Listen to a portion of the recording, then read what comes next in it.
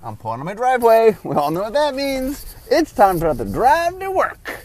Okay, so last time I started talking all about the design of Guild Pact. And I got up through, I think, G, so I'm far from done. So we'll continue on. Okay, Gilletrode.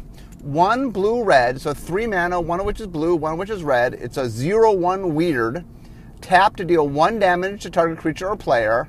And whenever you cast an instant or sorcery, you untap Gilletrode.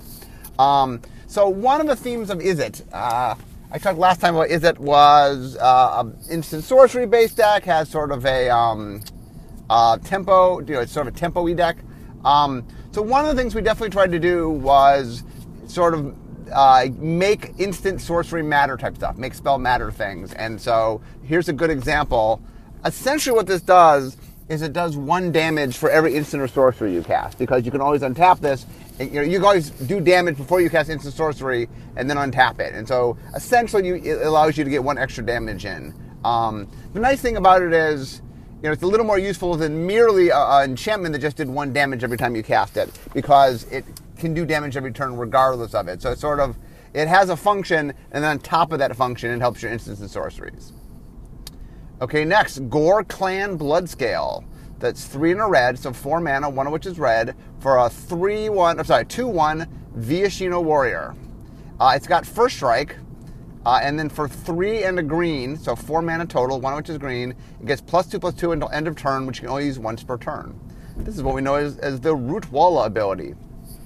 So one of the things we did, and this is throughout the whole Ravnica block, this wasn't just in Guild Pact, there's a bunch of different ways to care about multicolor, to make multicolor relevant. The most obvious way is multicolor cards. There's cards that require both colors to play. We have some hybrid cards that require 1 or more of the colors to play. And this is what we call an off-color activation. So the idea here is it's a red card. It's a 2/1 first striker.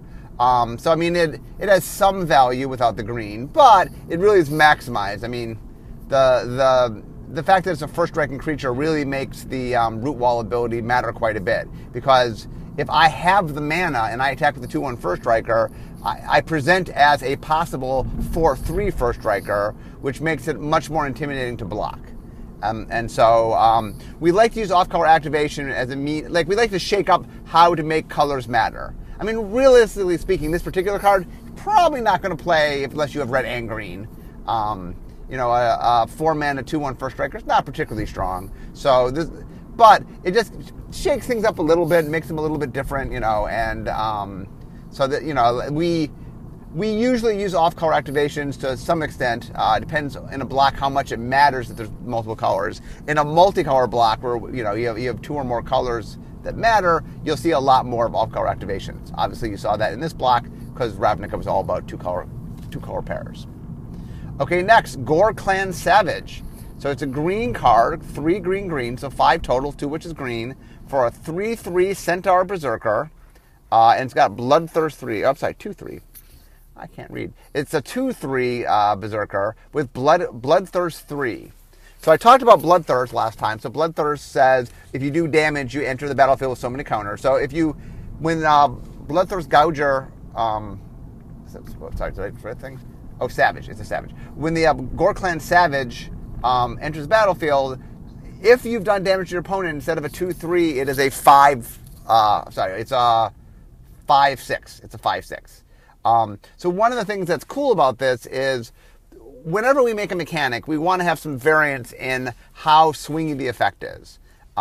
Most of our Bloodthirst, you'll notice, is Bloodthirst 1, which is, okay, it matters, and +1/+1 is nothing to sneeze at, but the difference here is this has a much higher variance, meaning you're really never going to play this creature unless you've dealt damage, because 5 mana for a 2/3 is not particularly interesting. 5 mana for a 5/6 is. So one of the things that we like to do is we like to have some variance on sort of the swinginess of a mechanic.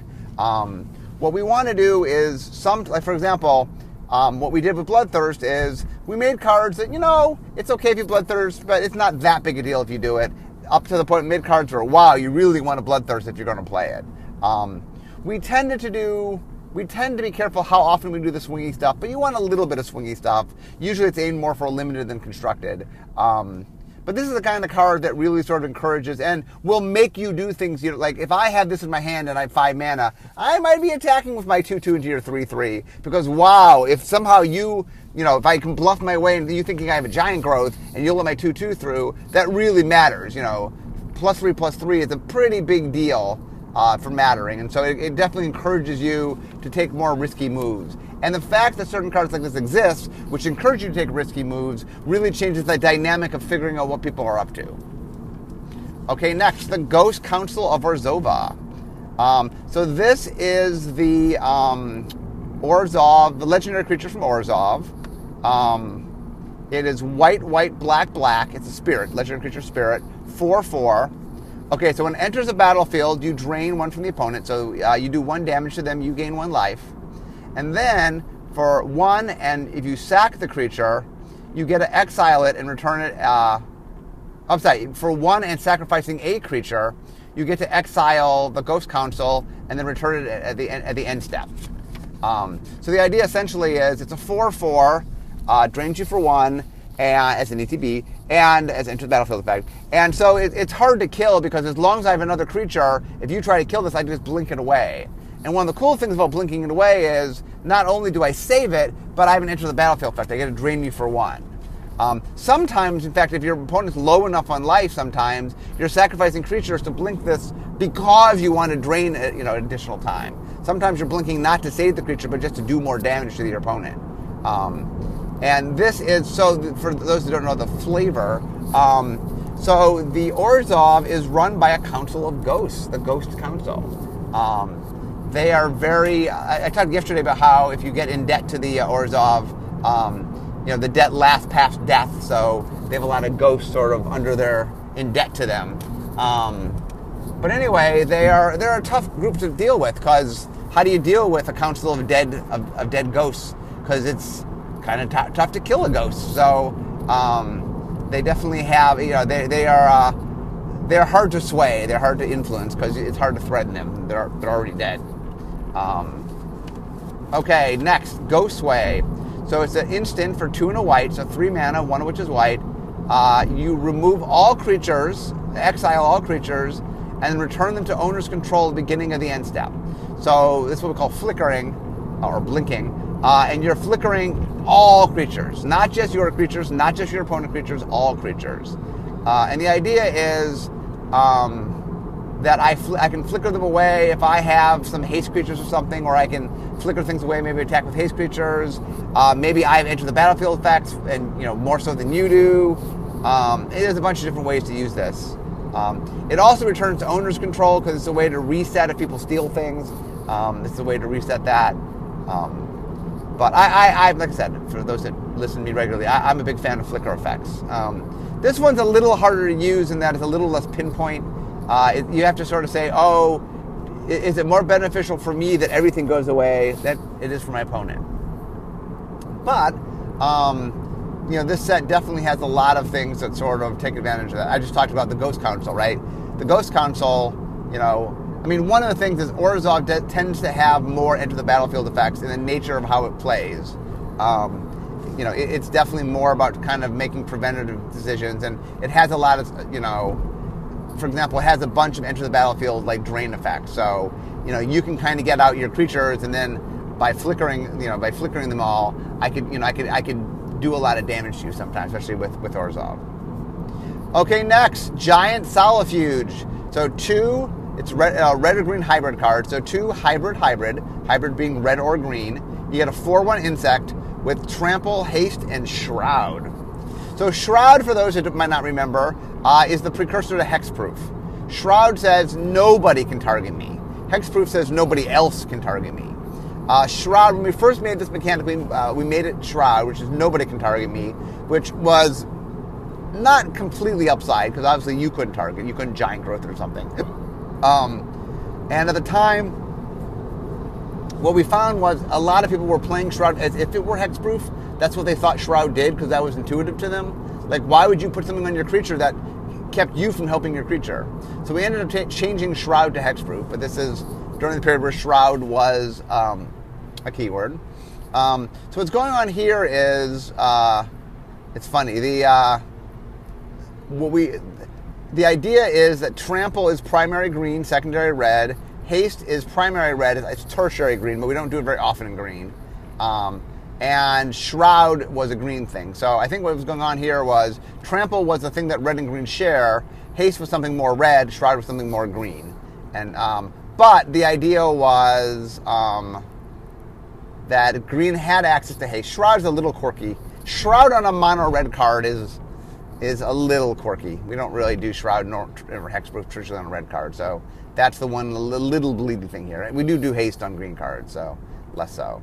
But the idea is we just want to make a hybrid card that was kind of aggressive, and this thing really wants to attack. And the fact that it tramples and it's haste, so it can attack right away, and Shroud, so your opponent can't really kill it without creatures. Anyway, giant stealth here. So this is obviously Gruul. Gruul likes attacking. Glint Eye Nephilim. So this is the non-white Nephilim, so blue, black, red, green. So it's one of every color except white. It's a 2/2 Nephilim. Whenever it deals combat damage to a player, you draw cards equal to the damage it deals. And for 1 and discard a card, you can give it +1/+1 till end of turn. So remember, the cutesy thing there is, if I know I'm going to hit you, I essentially can loot. Because by discarding the card to give it +1/+1, I know that I will get that card back if I do combat damage. It's also, the synergy is kind of cute because it draws you cards, and the cards also let you sort of not only do more damage, but also protect it. Because if I attack with it and you could block it, but you know I have cards in my hand and mana to back it up, wow, it's like, it's hard to want to block. And the other thing that's kind of cool about it is that because you're getting extra cards, those cards have utility beyond just being cards. Let's say you draw lands or something you don't particularly need.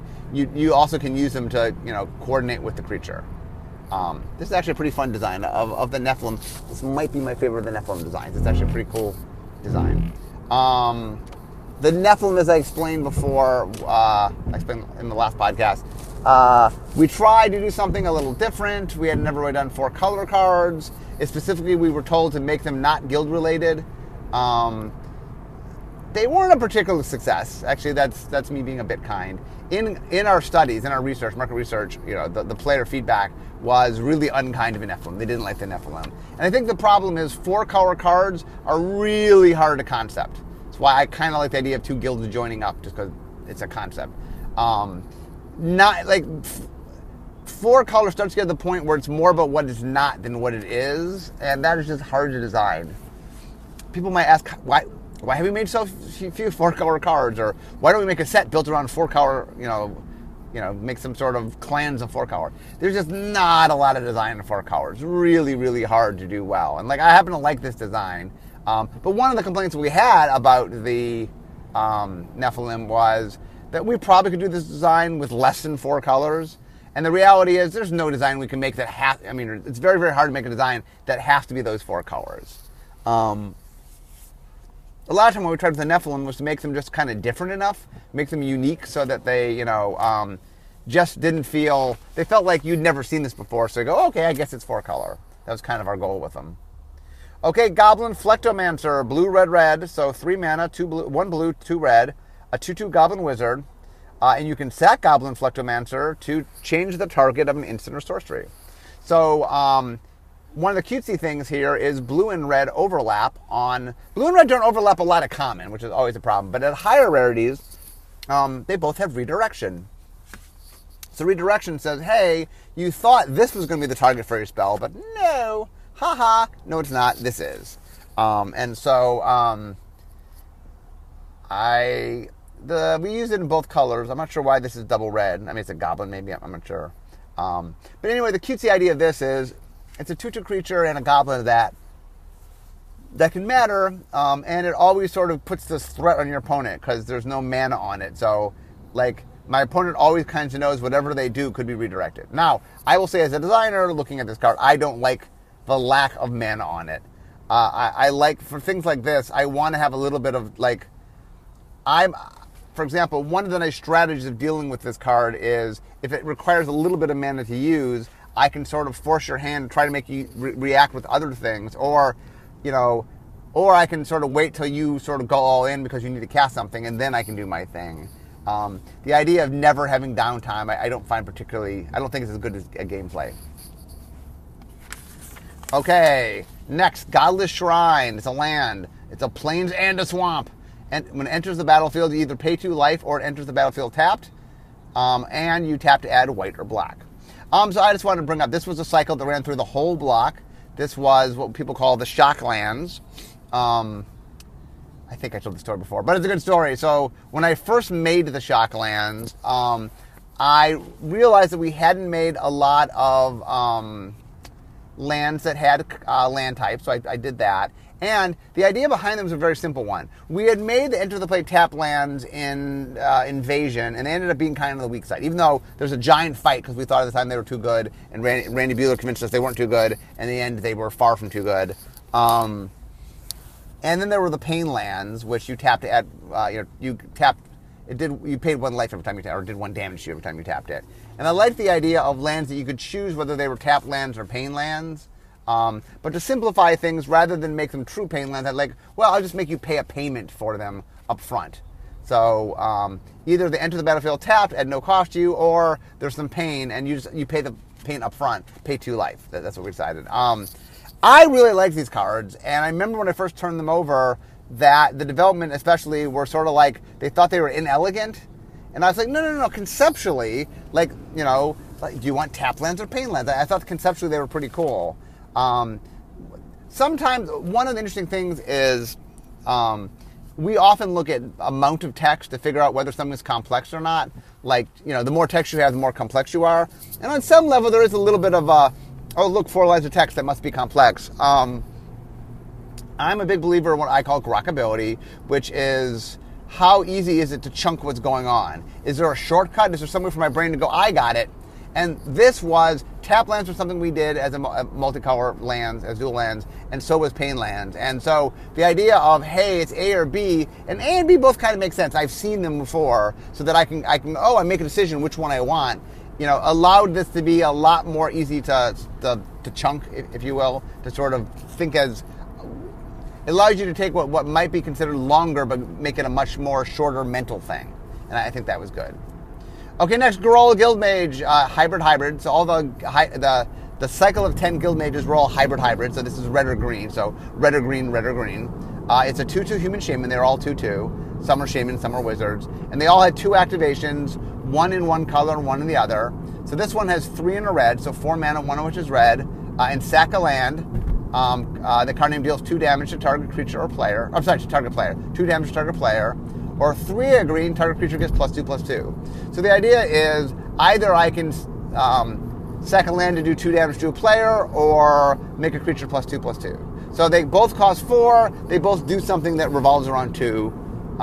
So it's like a 2 mana 2/2 that has 2 effects that both do things that revolve around 2. And then their activations are 2 squared or 2 doubled, 4. So it has a nice clean aesthetic feel to it. I talk all the time about this. The thing I love about things being aesthetic is it makes the card feel better, even if people don't understand why it feels better. That just having clean aesthetics does that, and so I'm always looking for places to get the clean aesthetics. Okay, next, Gruul Nadarog. 4 green beast. It's a 4/4 beast. For red, you gain menace until end of turn.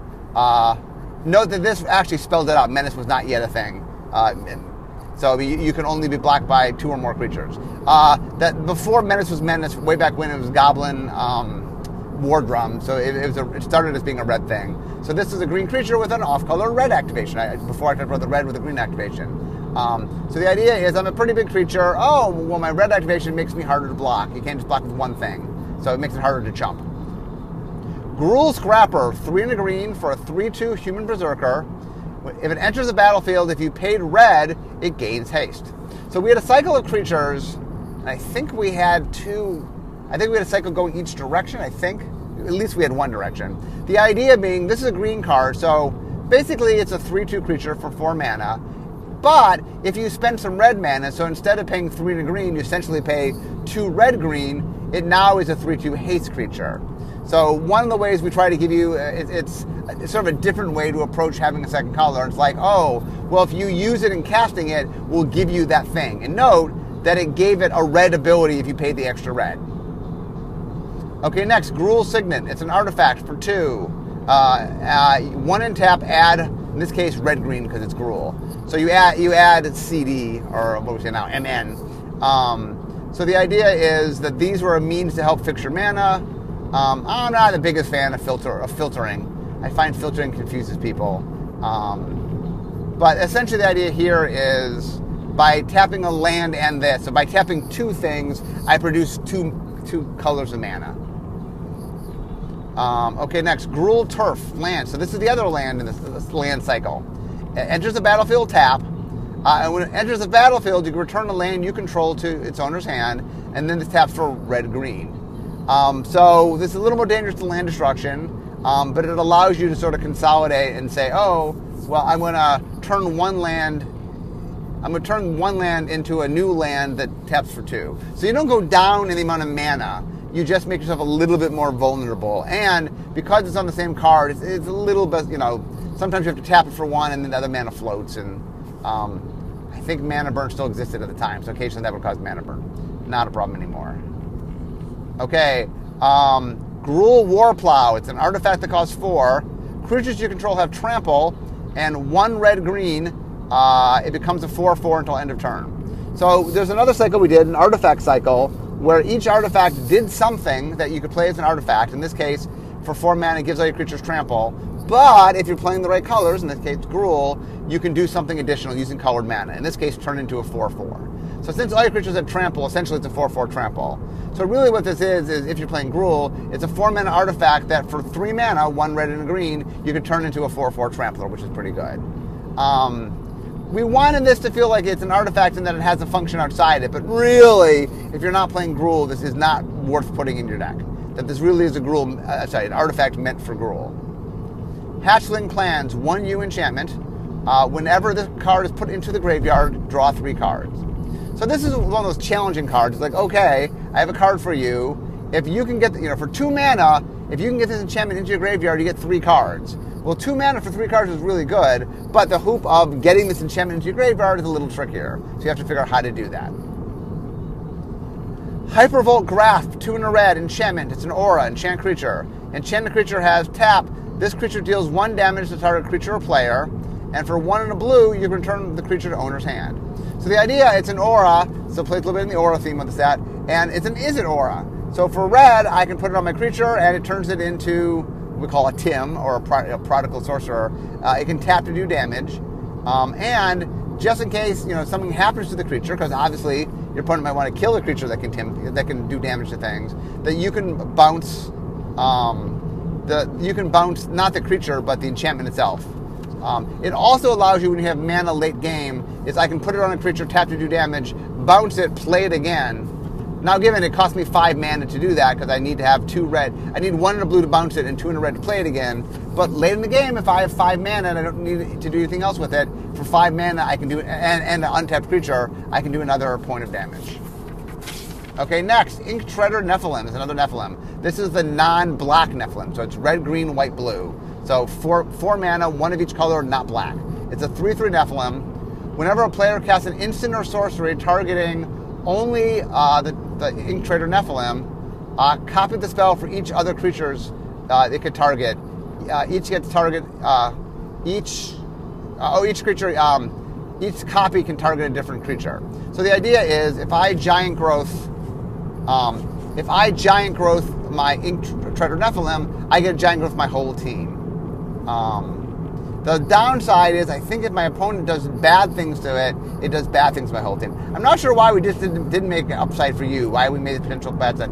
Maybe it's worded that it is upside for you, and I copied it down wrong, maybe. But anyway, this is the non-black. The idea, by the way, is black is selfish, and this thing shares, like it's the sharing thing, and black, but non-black one is the one that shares it. That's the flavor for it. Invoke the Firemind, X blue, blue, red. It's a sorcery. Choose one. Draw X cards or deal X damage to target creature or player. So this is an X spell, and it does the 2 things that red and blue love doing most. Blue loves drawing cards. Red likes dealing damage. And so this is just super flexible. You can choose. And the neat thing about it is sometimes I really need the cards, and sometimes I really need to answer a threat, or maybe I'm just going to kill you because I can hit the player. So this is a super versatile card, and this definitely saw some play in Izzet decks, I know. Anyway, it's pretty cool. Invoke the Firemind, by the way, Nizzet is the Firemind. Nizzet, who the Izzet is named after. The Izzet is part of Niv Mizzet. And he is I'm pretty sure he is the Firemind. So if you're invoking the Firemind, you're invoking Niv Mizzet, I believe. Izzet Chronarch, 3 blue red, so 5 mana, 1 blue, 1 red, 2/2 human wizard. When it enters the battlefield, you can get an instant or sorcery from your graveyard and put it into your hand. Way back in Odyssey, we had Scrivener and Archivist, I think. One was blue, one was red. One got back an instant when it entered the battlefield. One got back a sorcery. The blue one got the instant. I think Scrivener was the blue one. Anarchist was the red one. And this card kind of just mashes them into one card. It says, hey, I'm blue and red, so I can go get an instant or go get a sorcery. It is true, by the way, that we do let blue now go get instants and sorceries. When we divvy them up, we let blue get instants and red get sorceries, but this is a card that in modern day could just be mono blue.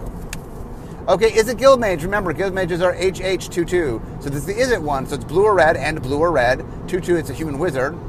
For 2 and a blue, you can copy target instant with a converted mana cost of 2 or less. And for 2 and a red, you can copy target sorcery spell instant sorcery spell converted mana cost 2 or less. So the idea here is that when blue and red get together, blue likes to care about instants, red cares about sorceries. And this was a copy effect.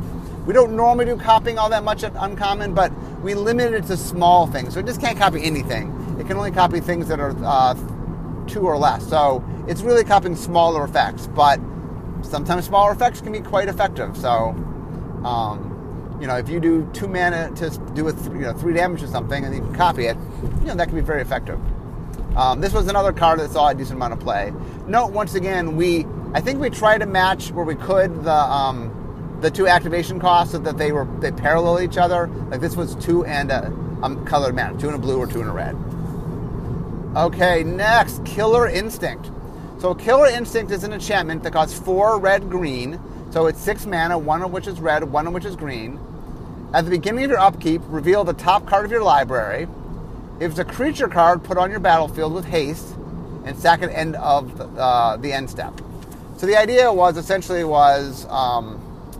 this was a very Gruul card, and the idea is I get to temporarily get a creature. So each turn I look, and I don't always hit a creature. Obviously, 40% of the time I want to hit land. In Gruul, I'm mostly playing creature, so most of the time, about 50 to 60%, I'm probably hitting creatures. And then that creature gets to attack right away. It's got haste. But it goes away at end of turn. So if it hasn't entered the battlefield effect, you get that. If it has a combat, it's a saboteur. If you hit your opponent, you get that. So there's a lot you can do. You're not paying the mana cost, so you definitely get access to things that could be a lot more dangerous. And Gruul likes building up to bigger things, so sometimes you'll have bigger things in your deck.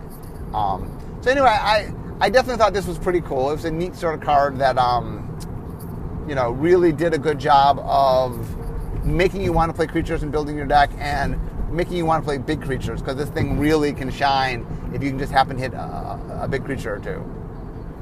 Okay, next we have the Ley Line. So the Ley Lines was a full cycle. So in the WUBRG order, it was Ley Line of the Meek, which was white, Ley Line of Singularity was blue, Ley Line of the Void, which was black, Ley Line of Lightning, which was red, and Ley Line of Life Force, which was green. So all of them said, if you have this card in your opening hand, you can begin the game with it on the battlefield. So the idea was that if you drew it, you just for free got it on the battlefield. And now that meant we had to be careful in the effects we did, because if the effects were too powerful, it would just warp the game. So we tended to make things that were interesting, but in a smaller way. So white said creature tokens get +1/+1, which, by the way, the creative team hates. The creative team hates whenever we reference creature tokens, because creatively speaking, there literally is no difference between a bear and a creature token bear. So the fact that this matters, there's a lot of hand waving, like, what does it mean? Blue, all non-land permanents are legendary. So this sort of limits, it sort of makes it harder for the opponent to play multiples of things, or actually you as well, but you built your deck knowing you had this. Black is Whenever a card would go to the graveyard, instead it exiles itself. So it's really good as an anti-graveyard sideboard card. In fact, the black one was the one that I think saw the most play in tournaments as a sideboard card. Red says whenever you cast a spell, you can pay 1, and if you do, you got to do 1 to target player. So this gives you sort of a win condition, something rewarding you for playing spells. And when I say spell in this case, I mean any spell. Creatures are spells. The only thing that's not a spell is land. Land is not a spell. But this counts any creature, any spell, any non-land you're casting. They're all spells. By the way, should we have a word that means instant or sorcery that doesn't mean spells? Yeah. Sometimes we mean spells to vernacularly mean, non-permanence. And sometimes we use it to mean non-land. And that is problematic. It's not a great thing. Once again, for those that know if I had to do over, I would make instant a super type. Thus, they would be sorceries because there would be instant would just be a super type. It wouldn't be all spell. Non-permanence would be sorcery. So you just refer to them as sorceries. Okay, and green's ley line is creature spells can't be countered. That was another one that I think saw some tournament play in sideboards, I believe, if I remember correctly. So the idea behind the ley lines was, I don't know who did this. This is Elliot's set, so there's a decent chance it was Elliot, Mike Elliott. I think the idea, we messed around in Tempest with things that started in your hand. Well, the thing we tried in Tempest was cards that you could purposely choose to put in your opening hand, and that sort of messed up the randomness. Like even though the creatures were less optimal than what you would get normally, the fact that you guaranteed you had them and you curve out really made you always play the same thing, which is boring, which is not. So we ended up not doing a Tempest. They were fundamentally they were both broken and unfun. But then I think we played around the idea of things having relevance in your opening hand. I'm not sure if the ley lines were the first one in this space. They might have been. But anyway, the ley lines are quite popular. So much so that we redid ley lines in, was it a core set? I think it was a core set. Except the black one, which was so good from before, we reprinted it. Ley Line of the Void. And people got mad. It's funny because the people who wanted it in standard were happy because we returned it to standard. But the people who just liked it and I play, let's say, Commander or whatever, I already have the card. You just didn't give me another card. And so one of the weird things about reprinting things is some audiences are very happy you reprint them because for them, it's allowing them access to play it. And others, well, the problem is if you reprint it, then, you're sort of losing an opportunity to give them something new. But the ley lines were pretty popular. Like I said, we redid them once, and I'm sure The tricky thing about designing them is finding effects that are interesting, that you want to build around, that aren't too problematic. I know we tried a whole bunch of different ley lines, and a lot of times it's I think the white ley line was originally creatures of +1 play. It was like Crusade, and it just was too good. Because what happened was you would play, 4 ley lines, white ley line of the of the Meek, and so what would happen is, you would get 1 or 2 in your opening hand, and then, I play a 1-drop, a 1/1 1-drop. Imagine I get 2 in play. Then, on turn 1, I play a 1/1 and hit you for 3. And then turn 2, I play 2 more 1/1s and hit you for 9. That's pretty daunting. So, okay, next card, Living Inferno. So, Living Inferno is an elemental, 8/5 elemental. So, it costs 6 red. So, it costs 8 mana. It is a big creature. So, 8 mana, to which is red. Tap, card name deals damage equal to its power, divided among any number of creatures. Oh, I see. So what it does is you tap it. It's an 8/5. So you would take 8 damage. And you can distribute 8 damage however you want to any number of creatures. But, and the catch is, each creature you do damage to then damages it back. So really what it lets you do most of the time is it lets you, if you're careful with it, you can kill some smaller things. Or if you want, you can kill a whole bunch of things knowing that you're going to sacrifice it to kill them. Because the things you kill have 5 or more power to them, then they're going to kill it. Now, this is one of the cool cards that you can make bigger. Because normally if 8/5, why would you want to make an 8/5 bigger? Isn't that big enough? But it turns out if you can enhance this a little bit, it just lets you start killing more things without it dying. That's why it doesn't say divide 8, it says divide equal to power. So it allows you to manipulate its power to do fun stuff with it. Okay, next, Mimeofacture. This is a sorcery, costs 3 in a blue, so 4 mana total, 1 of which is blue. It has Replicate, 3 in a blue. Like I said yesterday, I think all the Replicate costs were the mana cost, I believe. So you choose an opponent, you choose a permanent an opponent controls. You search their library for a copy of it and put it onto the battlefield under your control. Then you shuffle their library. So the idea essentially is I'm stealing something. So long ago I made a card, what was it called, that stole something on your opponent's library. I'm blanking on the name. And that was a little too good. So this card, what it does essentially is kind of makes a copy of stuff, but you have to have it out for it to have a copy. So it just can't go steal things by itself. What it can do is if you get something out, assuming you have more than one in your deck, it can go copy it. So it's kind of a limited clone. Like normally a clone just can copy whatever's on the battlefield. So this can only copy things that my opponent has on the battlefield and, I take that back. If it's on the battlefield that I have it, but my opponent has it in their deck, is that right? No, an opponent controls. You can only do something that opponent controls. Okay. But anyway, it's kind of like a clone, but more limited than a clone, because a clone, obviously, you can choose any target. And even, this isn't limited to just opponent stuff. It's limited to opponent stuff that they have a copy of in their deck. So if you pick something they have none of the copy, you don't get anything. The cool thing is this is a replicate card, which means for every 4 mana you spend, you get to do it again. So if you have 4 mana, you do it once. You have 8 mana, you do it twice. You have 12 mana, you do it 3 times. It's expensive, you're usually not going to cast it more than a couple times, except for late game. But it's a neat effect, and it's kind of something, I think the way it's worded the way it is my guess is it started as a clone token, a replicate clone token, and what we found was clone was a little too strong. They didn't just copy anything. So we just kept, this is the kind of card I can tell that we, I wasn't on the design team, but I can tell the kind of design that, you start from kind of the cleanest place and then like, it's a little too powerful, so you start putting restrictions on it. So like, replicate clone's a little too good. Okay, well what if I only target my opponent's stuff? Okay, still a little good. Okay, what if I go through the library? So the other reason, by the way, I think they went through the library, not only to limit it a little bit, but also it just made it cleaner. The problem with this thing is you're making tokens of clones, and you're making multiples. So the card's capable of multiples. So if I'm going to copy different things, that I go, well, this token represents that thing, and this token, that's that thing. So by going to get the cards, it also lets you have like a clear sort of indicator to tell you what it is that you got. And I think that is a valuable thing to have.